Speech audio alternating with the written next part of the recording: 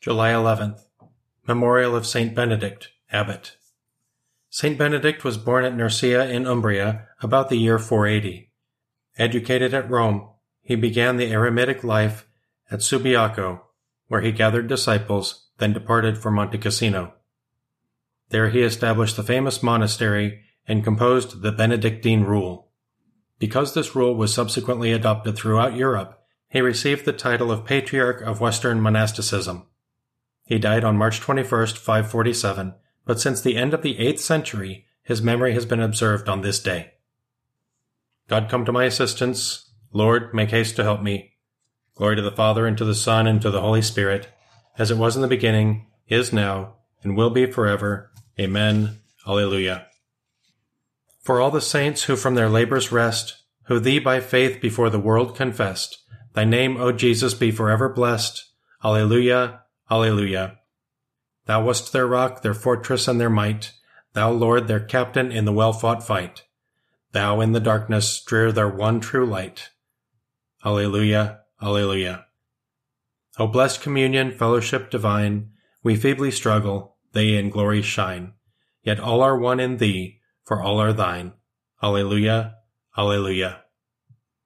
But lo, there breaks a yet more glorious day. The saints triumphant rise in bright array. The King of glory passes on his way. Alleluia. Alleluia. Our God will be made manifest. He will not come in silence. The God of gods, the Lord, has spoken and summoned the earth from the rising of the sun to its setting. Out of Zion's perfect beauty he shines. Our God comes. He keeps silence no longer. Before him fire devours. Around him tempest rages. He calls on the heavens and the earth to witness his judgment of his people. Summon before me my people, who made covenant with me by sacrifice. The heavens proclaim his justice, for God himself is the judge. Glory to the Father, and to the Son, and to the Holy Spirit, as it was in the beginning, is now, and will be forever. Amen. Alleluia. Our God will be made manifest. He will not come in silence. Offer to God the sacrifice of praise. Listen, my people, I will speak. Israel, I will testify against you, for I am God, your God. I accuse you, lay the charge before you. I find no fault with your sacrifices. Your offerings are always before me. I do not ask more bullocks from your farms, nor goats from among your herds. For I own all the beasts of the forest, beasts in their thousands on my hills. I know all the birds in the sky. All that moves in the field belongs to me. Were I hungry, I would not tell you, for I own the world and all it holds. Do you think I eat the flesh of bulls or drink the blood of goats? Pay your sacrifice of thanksgiving to God and render him your votive offerings. Call on me in the day of distress. I will free you, and you shall honor me. Glory to the Father, and to the Son, and to the Holy Spirit, as it was in the beginning, is now, and will be forever. Amen. Alleluia. Offer to God the sacrifice of praise. I want a loving heart more than sacrifice, knowledge of my ways more than holocausts. But God says to the wicked, But how can you recite my commandments and take my covenant on your lips, you who despise my law and throw my words to the winds, you who see a thief and go with him, who throw in your lot with adulterers, who unbridle your mouth for evil, and whose tongue is plotting crime. You who sit and malign your brother and slander your own mother's son. You do this, and should I keep silence? Do you think that I am like you? Mark this, you who never think of God, lest I seize you and you cannot escape. A sacrifice of thanksgiving honors me, and I will show God's salvation to the upright.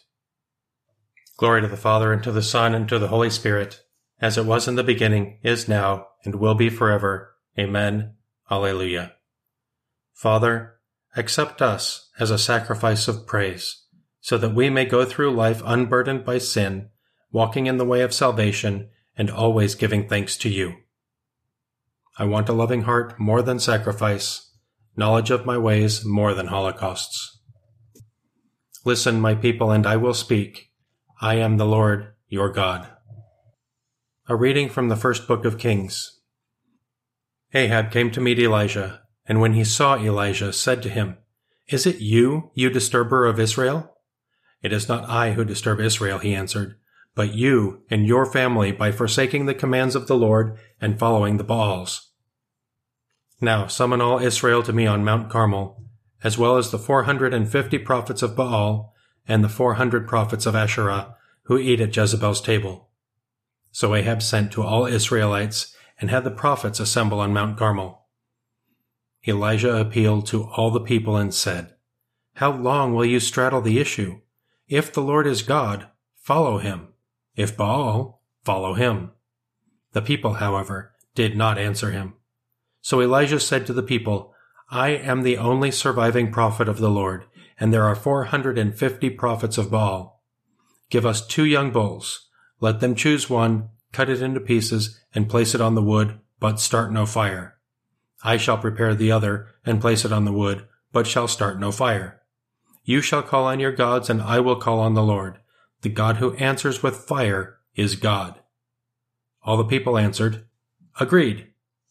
Elijah then said to the prophets of Baal, "Choose 1 young bull and prepare it first, for there are more of you. Call upon your gods, but do not start the fire." Taking the young bull that was turned over to them, they prepared it and called on Baal from morning to noon, saying, "Answer us, Baal." But there was no sound and no one answering. And they hopped around the altar they had prepared. When it was noon, Elijah taunted them, "Call louder, for he is a god and may be meditating, or may have retired, or may be on a journey. Perhaps he is asleep and must be awakened." They called out louder and slashed themselves with swords and spears, as was their custom, until blood gushed over them. Noon passed, and they remained in a prophetic state until the time for offering sacrifice. But there was not a sound. No one answered, and no one was listening. Then Elijah said to all the people, "Come here to me." When they had done so, he repaired the altar of the Lord which had been destroyed. He took 12 stones for the number of tribes of the sons of Jacob, to whom the Lord had said, "Your name shall be Israel." He built an altar in honor of the Lord with the stones, and made a trench around the altar large enough for 2 seahs of grain. When he had arranged the wood, he cut up the young bull and laid it on the wood. "Fill 4 jars with water," he said, "and pour it over the holocaust and over the wood."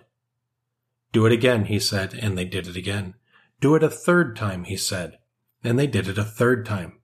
The water flowed around the altar, and the trench was filled with water. At the time for offering sacrifice, the prophet Elijah came forward and said, "Lord, God of Abraham, Isaac, and Israel, let it be known this day that you are God in Israel, and that I am your servant, and have done all these things by your command. Answer me, Lord, answer me, that this people may know that you, Lord, are God, and you have brought them back to their senses." The Lord's fire came down and consumed the holocaust, wood, stones, and dust, and it lapped up the water in the trench. Seeing this, all the people fell prostrate and said, "The Lord is God! The Lord is God!" Then Elijah said to them, "Seize the prophets of Baal. Let none of them escape." They were seized, and Elijah had them brought down to the brook Kishon, and there he slit their throats. Elijah approached the people and said, "How long will you straddle the issue by advocating 2 different opinions? If the Lord is God, follow him. No one can serve 2 masters. You cannot serve God and money. If the Lord is God, follow him." A reading from the Rule of Benedict, Abbot. Whenever you begin any good work, you should first of all make a most pressing appeal to Christ our Lord to bring it to perfection, that he, who has honored us by counting us among his children, may never be grieved by our evil deeds. For we must always serve him with the good things he has given us in such a way that he may never, as an angry father disinherits his sons, or even like a master who inspires fear, grow impatient with our sins and consign us to everlasting punishment, like wicked servants who would not follow him to glory. So we should at long last rouse ourselves, prompted by the words of Scripture. Now is the time for us to rise from sleep. Our eyes should be open to the God-given light, and we should listen in wonderment to the message of the divine voice as it daily cries out, "Today, If you shall hear his voice, harden not your hearts. And again, if anyone has ears to hear, let him listen to what the Spirit is saying to the churches. And what does the Spirit say? Come, my sons, listen to me. I will teach you the fear of the Lord. Hurry while you have the light of life, so that death's darkness may not overtake you.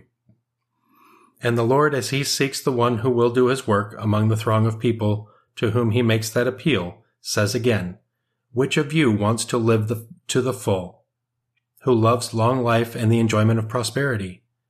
And if when you hear this you say, I do, God says to you, if you desire true and everlasting life, keep your tongue from evil and your lips from deceit.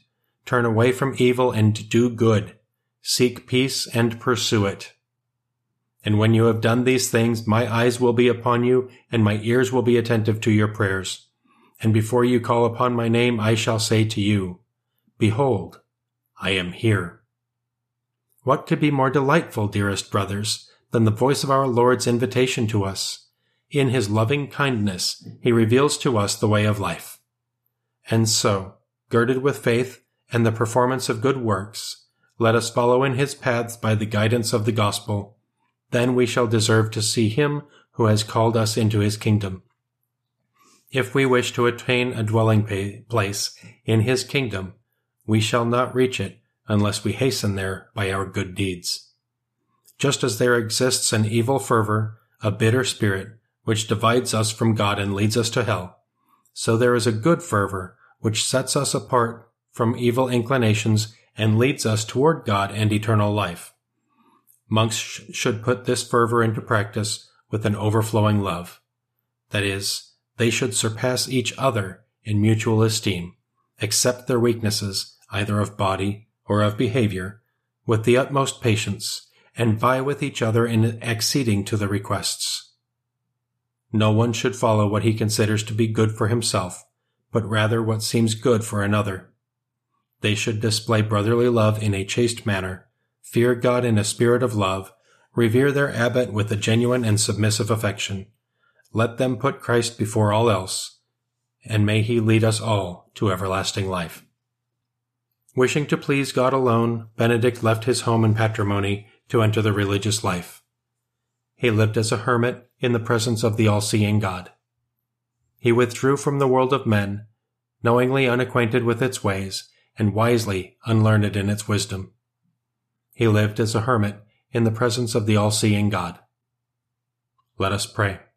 God our Father, you made Saint Benedict an outstanding guide to teach men how to live in your service. Grant that by preferring your love to everything else, we may walk in the way of your commandments. We ask this through our Lord Jesus Christ, your Son, who lives and reigns with you and the Holy Spirit, one God, forever and ever. Amen.